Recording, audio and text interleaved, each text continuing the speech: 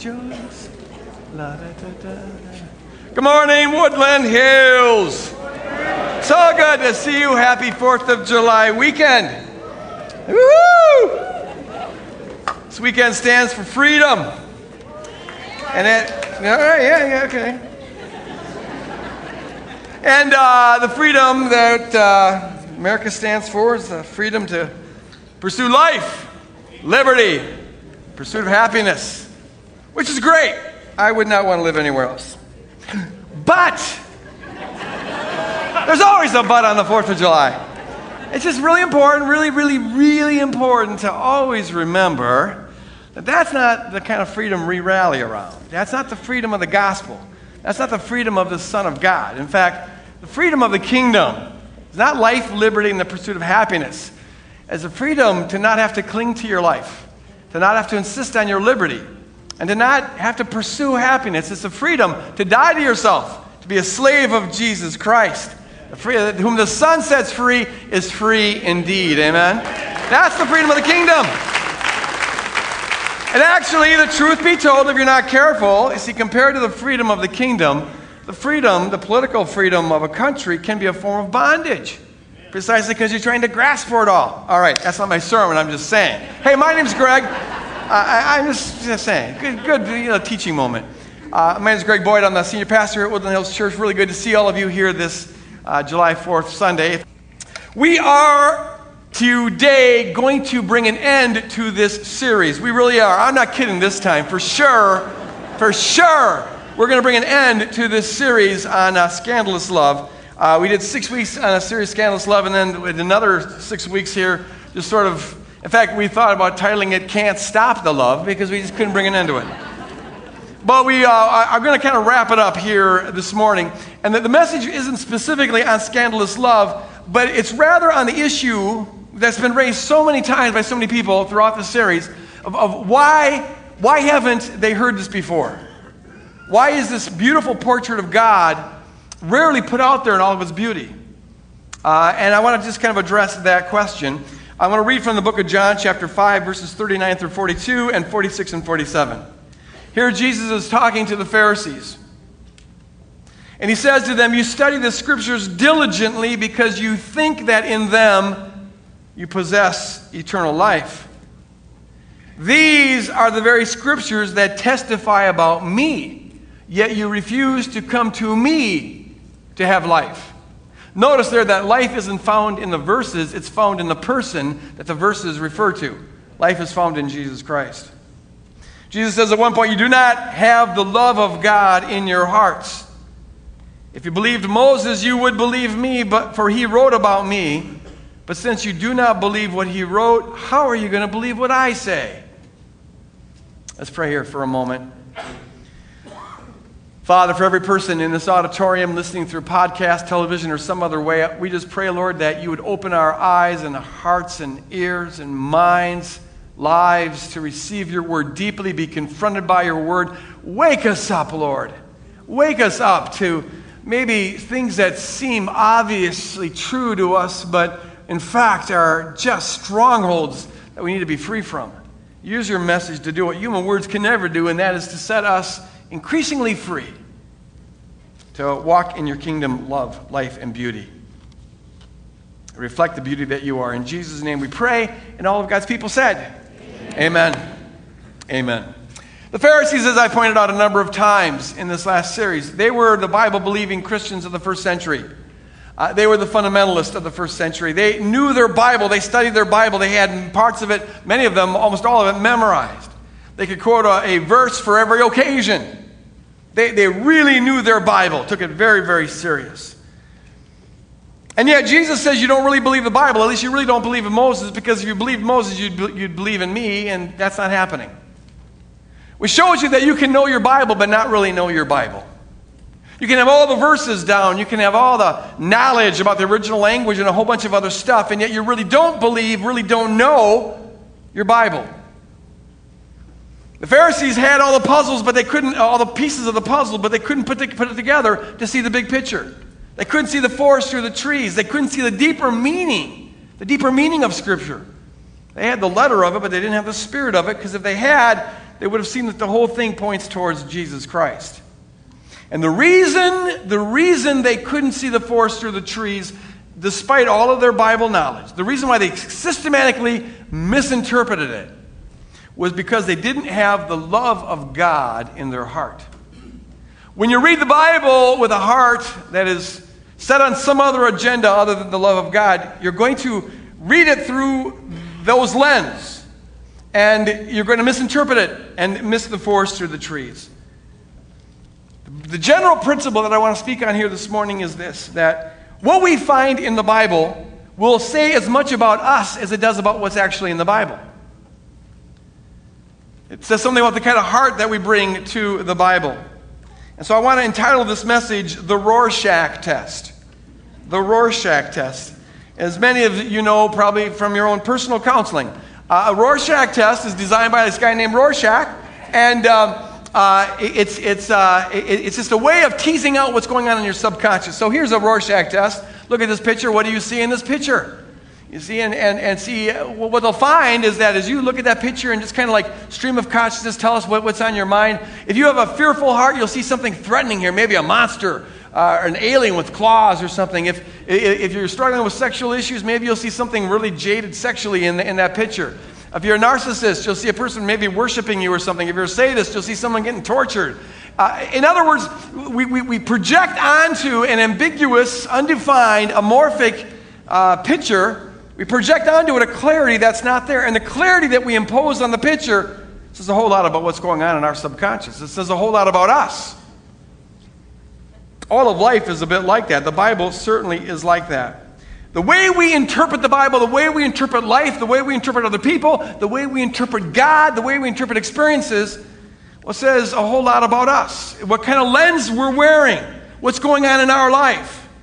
I want to be careful here because there's a lot of things that affect the way we look at the world, the way we look at God, the way we interpret the Bible. I don't want to be formulaic. I always want to avoid that.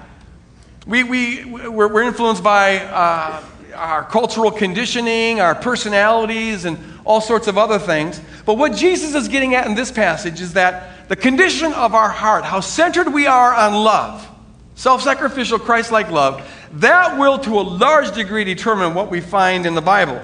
Will determine a whole lot about how we see life. And I bring it up now because, as I mentioned earlier, throughout this series, we've had people asking the question, why haven't I been taught this before? One lady came up after the lost coin sermon, and she was just kind of beside herself. The coin dropped in the slot. She was just really getting the love of God, and it was just changing the way she viewed God and herself and the way she read the Bible.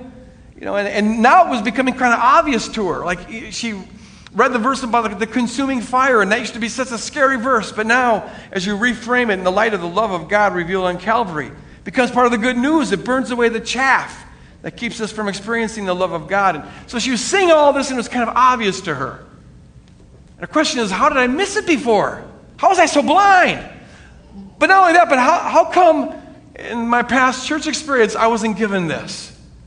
Why is it throughout much of church history? You just don't find people advocating the love of God the way we've been looking at it the last 12 weeks. In fact, it's crazy, but you can look at all the ecumenical creeds throughout church history, and you'll find a lot about the Trinity and a lot about salvation and a lot about judgment, but you don't find anything about the love of God. How is that when it's so central? The center of the Christian faith is the proclamation that God became a human being and died on the cross for the very people who were crucifying him out of that outlandish love. And yet, the love of God doesn't even creep out in most of our creeds. Why is that? Something's off here. Now, the ultimate answer is going to be that Satan blinds us. Paul says that in 2 Corinthians 4:4. There's a principality of power out there who is systematically trying to blind us to keep us from seeing the glory of God in the face of Jesus Christ. So that's the most fundamental answer. But the penultimate answer, the question we got to ask is this. What makes us vulnerable to that? How do we so often miss this? And to understand that, we've got to understand something about how the human brain works. So we're going to do a little bit of psychology here. Oh, goody. Now, here's an experiment I want us to watch.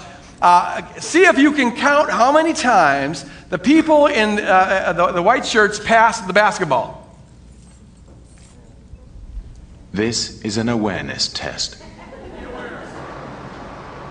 How many passes does the team in white make? Go!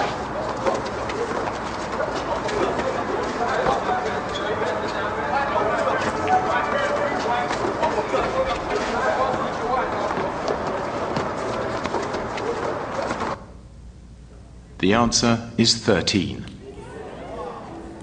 But did you see the moonwalking bear?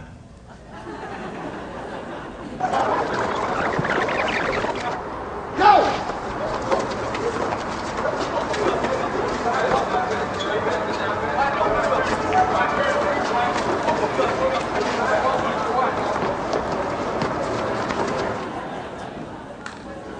All right.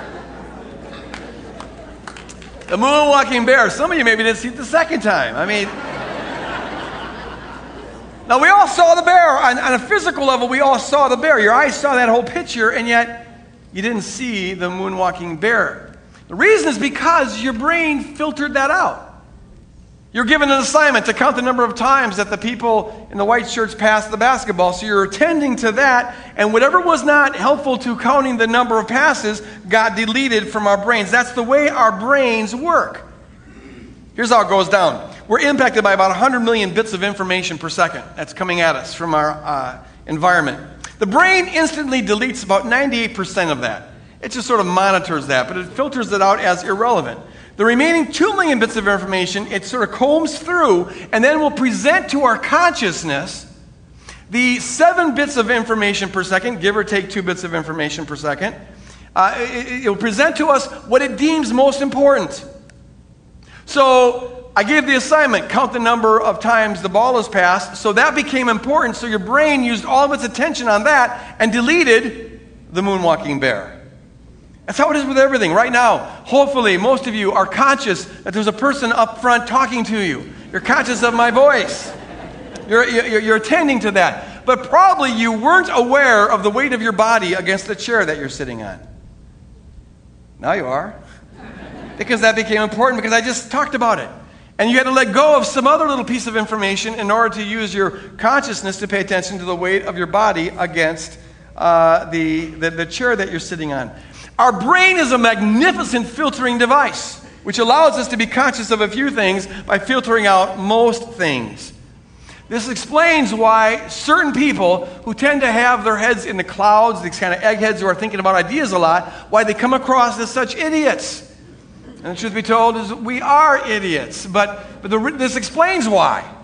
If you're living in the conscious room of trying to work out theological problems and reconcile different biblical verses, and your brain tends to use up all of its attention span on trying to figure out the logical implications of Whiteheadian concretions of actual occasions and the prehensions of gods as it transforms prehensions into objectified datum. If that's where you live, I'm just saying you're not going to have a whole lot of room left over for awareness of your physical environment, which explains why you forget keys, where you put your keys all the time, and where some of this happens to somebody else, doesn't it? Where you're driving and all of a sudden you like wake up and wonder, where am I and where am I supposed to be going? Does that ever happen to you? Downtown St. Paul, like, okay, and there's kind of a panic, like, where am I going? I'm supposed to be somewhere. What am I doing here? Because you were thinking about Whiteheadian concrescence or something, it's philosophical stuff. Shelley used to play these very, very, very, very cruel tricks on me. It doesn't do it much anymore. Like early on, it wasn't a trick. I'd come home and she'd want to surprise me. She goes, well, what's new in the room? What's new? I hate that game. She loves that game. I had to do a lot of therapy over this one. What's new in the room? So I'm like, scanning the room. This is dangerous. I must find out what's new. And then, I'll take out the thing that looks kind of new, and I'll say, oh, the vase. What a nice vase. Did you buy the vase today? Turns out I gave her the vase last year for her birthday. The game is just... One time she and her friend Marcia played a trick on me where we had a light fixture that didn't work in our old house, and so they went out and they bought a chandelier, and it hung too low. And in this room there wasn't any table or anything, just a chandelier. And they wanted to know how long it would take before I'd noticed that we had a chandelier in this otherwise vacant dining room. It took me running into the thing 3 times over a course of 3 days before I finally complained that someone had lowered our chandelier. Who lowered that thing? It was a brand new chandelier. I didn't notice that we got that. But see, the brain's magnificent at filtering. Honey, I'm just filtering. That's all. I'm filtering. I'm living in the room of philosophical ideas. Who's got time to pay attention to your environment? But see, so what we pay attention to, what we notice, what becomes, what gets our attention and keeps our attention reflects our value system. And a lot of other things. Our conditioning and personalities and whatever. But we filter out whatever's not important. What we notice, it says a lot about us. When I was in grad school, I used to take any job I could just to put some food on the table. And I worked one summer with these bricklayers, which is the roughest crowd I've ever had to work with. Here's a seminary guy working with these bricklayers, and they're a rough crowd. And one time we were working on the roof of this building about 8 floors up, and somebody said, "Hey, you guys, come over here, look at this." Go over to the edge of the building and look down, and there's a lady who apparently was lost. This rather attractive lady, but what I noticed was that she had, it looked like one son was African American, and she was holding a little child that looked like it had Down syndromes. And I was immediately just wondering, what's the story there? What's the story there? Did she adopt this child, or I'm just wondering about that. The other guys weren't wondering that so much.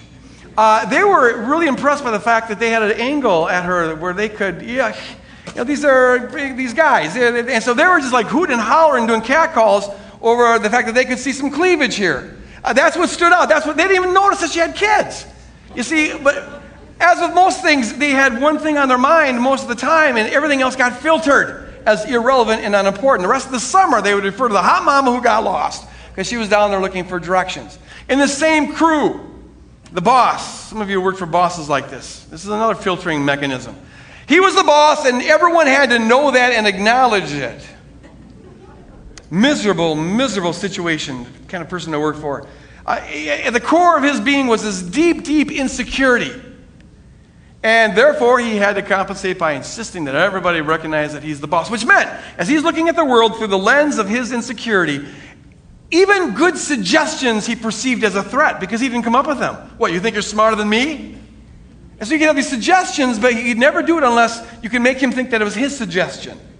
You've worked with people like that, haven't you? Well, before I learned this, and everyone on the team went along with this because he had the power to fire you on the spot, but we were having to haul up these 16-pound bricks on the scaffolding that we built up to about 10 stories.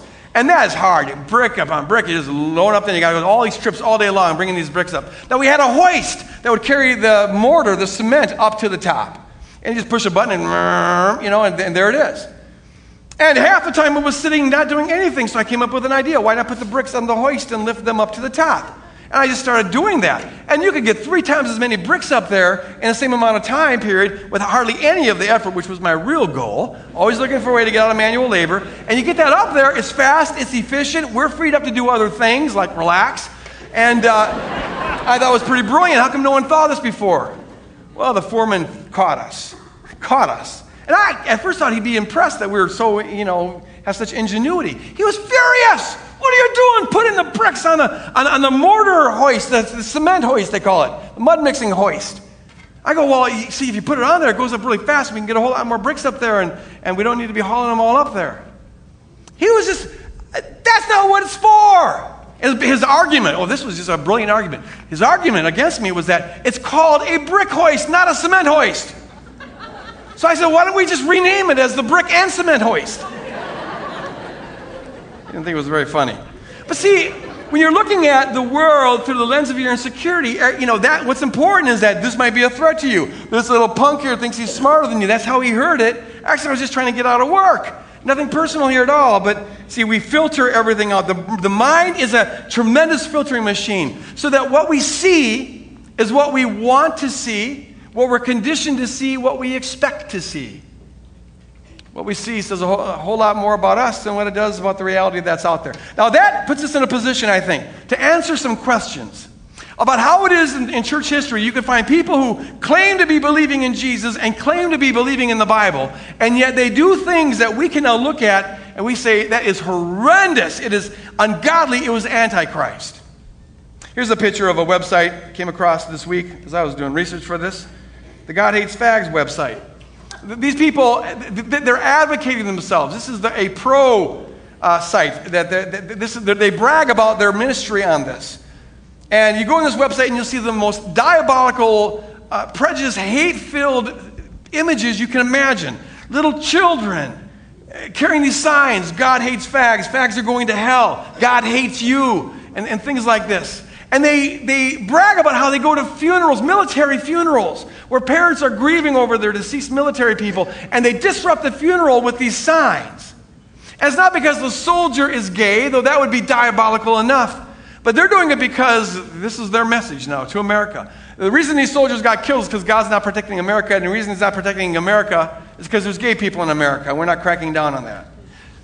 Now, that says nothing about the Bible, but it says a whole lot about the hearts of these people, about their idolatry and where they get life. You wonder, how is it possible that people who claim to be following the Lord who tells us to love all people, who prays for the forgiveness of all people, the Lord who delighted in hanging out with prostitutes and tax collectors and got mad at the religious people for judging them, how is it that people who claim to follow that Lord can end up carrying signs, diabolical, despicable, hateful signs like this?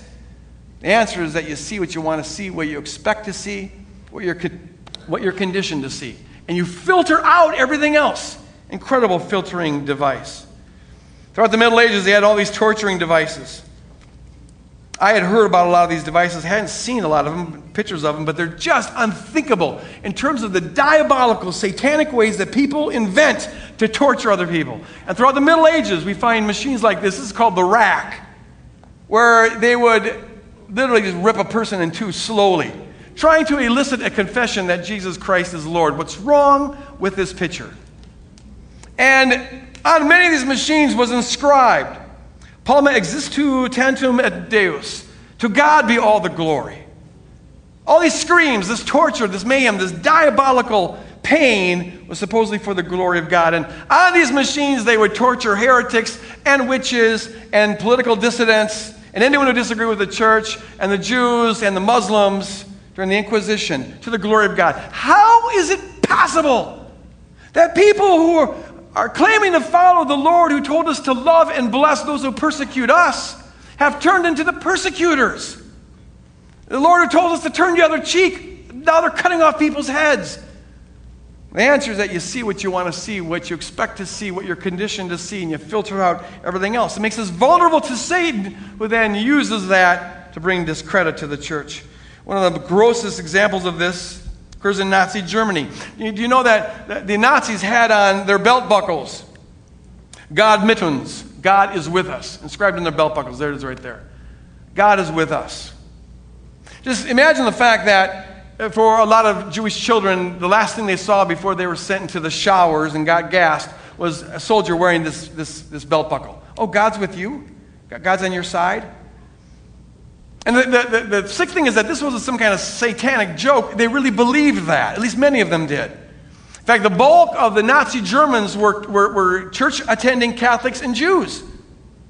These soldiers believed that God was with them. In fact, Hitler said this early on. The National Socialist movement was founded as kind of a conservative Christian movement. And Hitler says, "My feelings as a Christian point me to my Lord and Savior as a warrior." So much for the Lord who died on the cross for his enemies. The Lord is a warrior. And what's really sad is that that's not exceptional by historic standards. You find people doing this all the time. It's because I'm a Christian that I kill for my country. Because I'm a Christian that I see Jesus as this warrior. How is it possible that the one who taught us to be peacemakers and to put down the sword and to never retaliate, but to love our enemies, and people who claim to be following him pray prayers like this: God is a warrior? How is it possible? Well, you see what you want to see. You see what you expect to see, what you're conditioned to see, what maybe you've been brainwashed to see, and you filter out everything else, and the devil uses it to blind us to the glory of God in the face of Jesus Christ. And sadly, the whole idea of God as a warrior, and now we're killing for the Jesus that we're supposed to be being willing to be killed for. Now, you find that throughout history. Maybe the darkest period in church history was in Europe during the 17th and 18th century, where we had over a century of almost nonstop warfare throughout all of Europe between nations, all of them professing to be Christians. Catholic versus the Calvinists versus the Lutherans versus the Anglicans versus the Orthodox. The only group that wouldn't participate in the fun was the Anabaptists, and they almost got completely exterminated because they wouldn't fight back. Why? Because Jesus says, don't do that. And they took it seriously. Everybody else was slaughtering everybody else, and they were doing it for God and country. And the God they were doing it for was Jesus, allegedly. Because their country, of course, is the privileged, honored country, and it was just massive. This is a portrait of the 30 Years' War, the Battle at White Mountain by Peter Snares. The Catholics fighting over the Protestants, fighting against the Protestants, and vice versa in Austria. How is that possible? How is it possible? The 30 Years' War alone, they said, they estimate about a third of the people in modern-day Germany, it was Prussia back then, but a third of the people were slaughtered. Massive bloodshed, mayhem, children, women, for God and country. And the God was Jesus on both sides. Christians killing Christians in the name of Christ, who forbid us to ever do killing. What's wrong with this picture? But see, we maybe shouldn't judge too harshly. Because this is, after all, the 4th of July. And it's a holiday that commemorates Christians slaughtering other Christians. We just celebrate that fact that we were on the winning side. Think about this. Think about this. And I'm not trying to rain anyone's party. I'll be going to fireworks tonight because I think they're cool and pretty, and the kids go, wow. But as kingdom people, we've got to wake up to something here. Is this really a Christian holiday? Isn't it kind of a sad Christian holiday if it is? Because here Christians are killing Christians in the name of God and country. The English would quote Romans 13 against us. You guys, Romans 13 says God is the one who orders the governments, and so we're supposed to submit to whatever government that's in power. That's the Bible. It says it right there. And they had a point. The Americans would come back not with very many Bible verses, but we would say, hey, what right does an island have to rule a continent? So we all pick up arms, and boom, we go. And most of the people on both sides were professing Christians. In fact, many of them belonged to the same church, the Anglican Church or the Catholic Church. What's wrong with this picture? It even gets a little bit worse after this, as it becomes sort of deified. This holiday gets deified in church history. John Quincy Adams, on a famous 4th of July speech, says this, and you can find this if you want to look for it, but I'm not encouraging you to do this, in this thing called the American Patriot's Bible. This is a footnote to Colossians 2:7, which is about building our faith on Christ. What it's doing there, I don't know, but I have that question about most of the footnotes in this Bible. But it quotes this sermon, this speech, where John Quincy Adams, the 6th President of the United States, says, why is it, Americans, next to the birthday of the Savior of the world, your most joyous and most venerated festival returns on this day? Is it not that the birthday of the nation is indissolubly linked with the birthday of the Savior? And then he goes on to say that the reason is because America is the fulfillment, the beginning of the fulfillment of the mission for which the Savior came into the world, the birthday of America. So the 4th of July is the second most venerated, most holy holiday for American Christians. I would have thought Easter would have maybe nudged it out a little bit. See, okay, we had the resurrection of Jesus versus we killed more British than they killed of us. Oh, no, the killing the British wins. You see what you want to see, what you expect to see, what you're conditioned to see, and you filter out everything else. And America, as the fulfillment of the mission for which Jesus came into this world, think about this. This holiday that's predicated on Christians killing Christians fulfills the reason why Jesus came into the world, when Jesus is the one who told us not to kill other Christians or even our other enemies. What's wrong with this picture? How is it possible? Well, you see what you want to see, and you filter out everything else. And that's why many today yet think this is some kind of sacred holiday without reflecting on actually what's all going into this.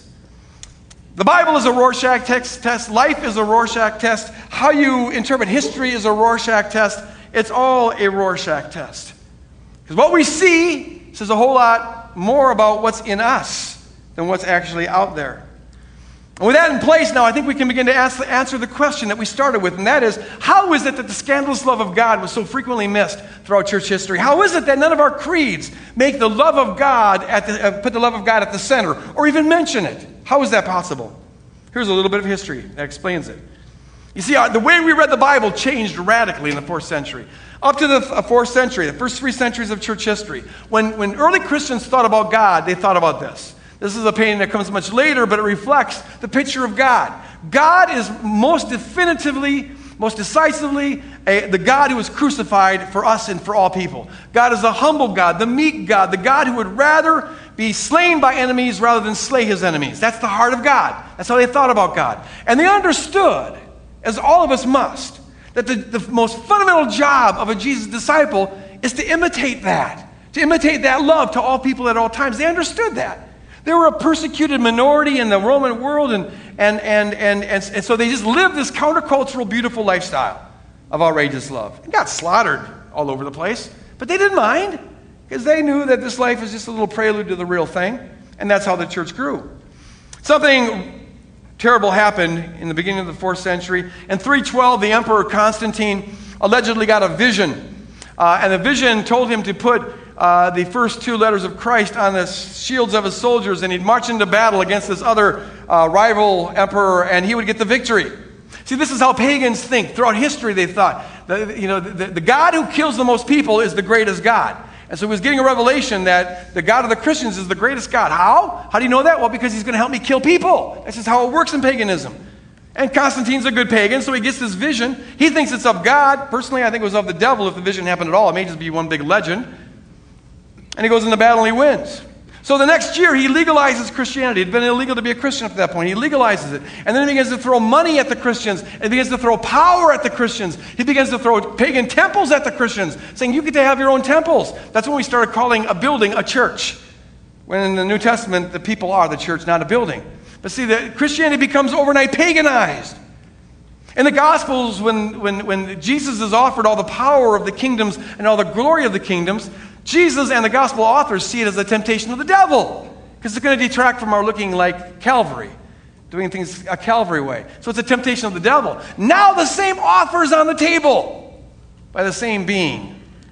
But instead of seeing it as a temptation, people like Augustine and Eusebius and other church fathers say, oh, God is blessing us with the power of the sword, the power to run things. And why not? Because we're the superior righteous people. So Christianity becomes the official religion of the Roman Empire in 382. And in 383, we read about the first Christian mob storming a pagan temple and murdering the pagan priest. Things have radically changed. When you pick up the sword, you put down the cross. And then we find this image of Jesus. This is an icon around 500 AD. Now this is what Jesus looks like. Quite a stretch from the crucified Jesus. This is Jesus, and he's wearing the emperor's garments.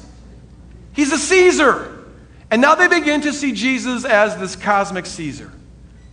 And all the stuff about imitating Jesus and living the Calvary lifestyle, that all gets explained away, kind of gets filtered out. We thought that we'd have to imitate Jesus in his death, but turns out, no, we can, we jump right to the resurrection, and now we're going to rule the world. And now Christians begin to pick up the sword, and they think it's their job to conquer in Jesus' name. It's just like pagans have been doing throughout history, only now we're doing it in Jesus' name. You see, once violence got into their heart and their lifestyle, well, it colored their perception. We make God after our own image, if we're not careful. We read the Bible after our own image. We read our country after our own image. We read history after our own image. So now Jesus looks a whole lot more like, well, what the pagans always expected him to look like. He's the conquering, militant Jesus. And so his followers start to imitate that. And then we have bloodshed throughout church history. And it goes on till this day. It explains why, despite all the stuff in the New Testament about being humble and living this self-sacrificial lifestyle, despite all of that, many Christians have a militant view of God, a Caesar view of God, a sword-carrying view of God. It explains why many Christians spend much more time and are much more interested in passing laws against certain types of sinners than they are in serving other types of sinners. It's why many Christians deem other people's sins as worse than their own, even though Jesus explicitly tells us to do the opposite of that. See, we see what we want to see. We see what we expect to see, what we're conditioned to see, and we filter out everything else. That's why for many Christians, being right is more important than being loving. That's why for many Christians in America, they get very antsy, maybe even aggravated if you question the righteousness and the God-favored status of America. Some of you who are listening to this message right now are experiencing that. Because, see, we're heirs to this Constantinian paradigm, this way of looking at the church and at God and at Jesus. It's why many Christians get really livid when you start to question the appropriateness of Christians killing for God and country and the military. You see what we want to see. If we're not careful and to call into question maybe things that are obvious to us, well, then we're defined by our culture. It's very hard for fish to notice the water they swim in. It's hard for us to stay attentive to the air that we breathe. Unfortunately, in this fallen world, the water's polluted and the air's polluted. And if we're not consciously fighting against it, we're assimilating it, and it jaundices, it colors the way we look at the world, the way we look at God, the way we look at ourselves, the way we read the Bible. The Rorschach test gets interpreted in light of the pollution that we're inheriting. So I close with two applications of this. First, we need to regularly ask God to open up our eyes, because only He can do it. We've said throughout this series that only God can reveal God. We need God to reveal the true God and wake us up to the ways we've been blinded, but we don't even know it. Think about this. It's easy for us to look back on the Nazi Germans and say how blind they were. Those evil people, how blind they were. And they were. But see, to them it was obvious that God was with us. A third of the German churches signed on to the whole Nazi program. It was obvious to them that God was favoring their country, and so for God and country, they have to go forward with the extermination program. It was obvious to them, and yet they were completely wrong, diabolically wrong. We, in humility, have to ask the question, are the things that seem obvious to us that we're blind to? We need to ask other people in our life to help us wake up to the matrix all around us, the water we swim in, the air that we breathe, and ask the question, do we perhaps filter out some of God's love because we've been blinded by our religious culture? Do we perhaps filter out some of God's concern for the poor because we've been blinded by this consumer culture that we live in? That's the water we swim in. That's the air that we breathe. Do we perhaps filter out the centrality of loving and blessing our enemies because we've been swimming in the water of a violent culture without even noticing it? And it just becomes obvious that there's times when we're supposed to rather kill our enemies. Have we filtered out God's call to live a morally chaste life because we're swimming in immoral waters in a culture that, so far as I can see, has next to no sexual mores whatsoever? As you breathe that air and swim in that water long enough, well, it begins to affect your attitudes, so it's not a big deal if you're going to be sleeping around and having sex outside of marriage. Have we maybe filtered out God's call to serve all people, to be servants of the world, because we're breathing the air of a self-centered culture where it's better to be served than it is to serve? Are we filtering out maybe God's call to live in this radically different kingdom because we've been blinded by our culture of nationalism and we absorb the culture rather than resist it? Have we filtered out perhaps God's call to not judge others because we breathe in maybe an evangelical culture of self-righteousness? And it just seems obvious that our sins are the minor sins and their sins are the major sins. Holy Spirit, help us to wake up. Make that your prayer. Holy Spirit, wake us up. Because we don't know what we don't know. We don't know what we're blinded to. If we knew that, we wouldn't be blinded, would we? No, we don't know what we don't know, and so we need God to show us ways that we have been blinded. Second thing is this. That will never happen. That first point will never happen unless we do this. This is the most fundamental point. Commit to making Christ-like love the center of your life. The reason why you live, the center of everything, the most important fact in your existence. If being loved by God and loving like God isn't at the center of everything, all of our Bible knowledge in the world, all of your right doctrines, all of your right political opinions, all of it is altogether worthless. The only thing that counts, Paul says in Galatians chapter 5, is faith working itself out in love. Paul says this in 1 Corinthians 13. Look, if I speak in human or angelic tongues, that's a real cool thing, but if I don't have love, I'm simply a resounding gong or a clanging cymbal. And if I have the gift of prophecy, that's fantastic, and I can fathom all mysteries, wonderful, and I have all knowledge, very impressive. And if I have faith that can move mountains, wow, you could hold a crusade with that. But if you don't have love, I am nothing, nada. Sippo, zero. It's worthless. And even if I give all I possess to the poor and even surrender my body over to hardship so that I can boast, but if I don't have love, I gain nothing. Love is the all or nothing of the kingdom life. If you've got it, well, then everything else you need to get, you're going to eventually get. But if you don't have it, you're never going to get it by some other means. And everything else we have, however impressive it may be, is altogether worthless. The Bible is a Rorschach test, and the test is this. Can you read it with the lens of love, Christ-like love, Calvary love? Reading it, knowing what God really looks like as He's revealed Himself on Calvary. And watch how it changes everything when you frame everything in that lens. But see, if you've got legalism in your heart, you're going to find legalism in the Bible. You'll justify it. If you've got hatred in your heart, like the people on that website, you'll find justification for hatred in the Bible, sure. If you've got nationalism, if that's your idol, if that's how you get life, well, then you're going to find justification for nationalism in the Bible. If you're violent, you're going to have justification for your violence. If you're judgmental, you'll justify your judgmentalism. If you're fearful, you'll find justification for your fears. Why? Because we see what we want to see, what we expect to see, what we're conditioned to see. Holy Spirit, help us to put on the Jesus lens, if you will, and read it all, read the entire Bible through the lens of Calvary-like love. And not only read the Bible, but now to frame everything we know about God in the context of God's love, and frame our knowledge of ourselves in the context of God's love, and frame our awareness of other people in the context of God's love. If you've got judgmentalism on your brain, if you're eating from the tree of the knowledge of good and evil, well, then when you look at people, what you're going to notice are all the ways that you're superior to them, because that's what's going to be important to you. But see, from a kingdom perspective, one thing is important. One thing. And that is that we imitate Jesus Christ in his love for other people. And so we make that the center, well, then everything else gets filtered out. You don't even notice the stuff you used to notice. Because what you notice is that these are people that were worth Jesus dying for. That is the kingdom. And I'll end with this, since it's July 4th. That is freedom. That is freedom. To not...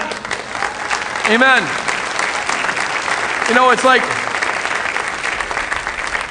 all these filters we have, it's kind of like with my Droid. I find that I can download all these applications. If you know what those are, I didn't know what they were until a couple weeks ago. Now I know. But if you download the applications, they suck out all the energy of the phone, man. You got to recharge it every 2 hours or something, because the applications are doing all this work all the time. Well, when you walk around with all this filtering stuff, and you're looking at the world through your fear, your judgment, your worries, your hostility, your religiosity, your nationalism, patriotism, whatever, it just sucks life right out of you. That's bondage. It sucks life right out of you. But when you can die to that, die to idolatry, die to all the false ways of getting life, and make this the center of your life, living in love like Christ loved you and gave his life for you, you are free. That love can set you free to no longer fear death. It sets you free to let go of the pursuit of life, liberty, and the pursuit of happiness, as though that was the end all of things. You can still be thankful for it politically, but you're no longer chasing after it. Why? Because one thing is needful, and you've already got it in Jesus Christ. And that's being set free by the love of God. Whom the Son sets free is free indeed. Amen? That's real freedom, because that's where the love is. And we're to look at life throughout every one of its aspects in that light. In that light. Be set free by living in love as Christ loved us and gave his life for us. And pray, out of that love, you wake up. We wake up continually to the water we swim in, the air that we breathe, because it's polluted. And then we can put on display this radically alternative kind of kingdom that looks like Jesus, dying on Calvary, praying for their forgiveness with his last breath, the very people who crucified him. That is the beauty of the kingdom, and that is freedom. I'm going to close in prayer, and I'm going to ask the prayer team to come up. And if you have any need whatsoever you'd like to have prayed for, you're working through maybe this issue or something else, come forward and pray with these folks. Or if you just want to kneel at the altar here, you're free to do that as well. But Father, I pray, God, as we go out now to our homes or our neighborhoods or wherever we're going, God, that we would do it putting love at the center. Wake us up, Lord. Wake us up to the ways we've been blinded. Wake us up, Lord God, to live in love as you've loved us and gave your life for us. God, help us to put on display 24/7 to all people at all times, no ifs, ands, or buts, the beautiful love of God exemplified for us on Calvary. Set us free, and help us to be a people who set others free as we leave this place to live in true freedom, to live in the kingdom, to live in your love. In Jesus' name we pray, and all of God's kingdom people said. Amen. God bless you guys. Go out and spread the freedom.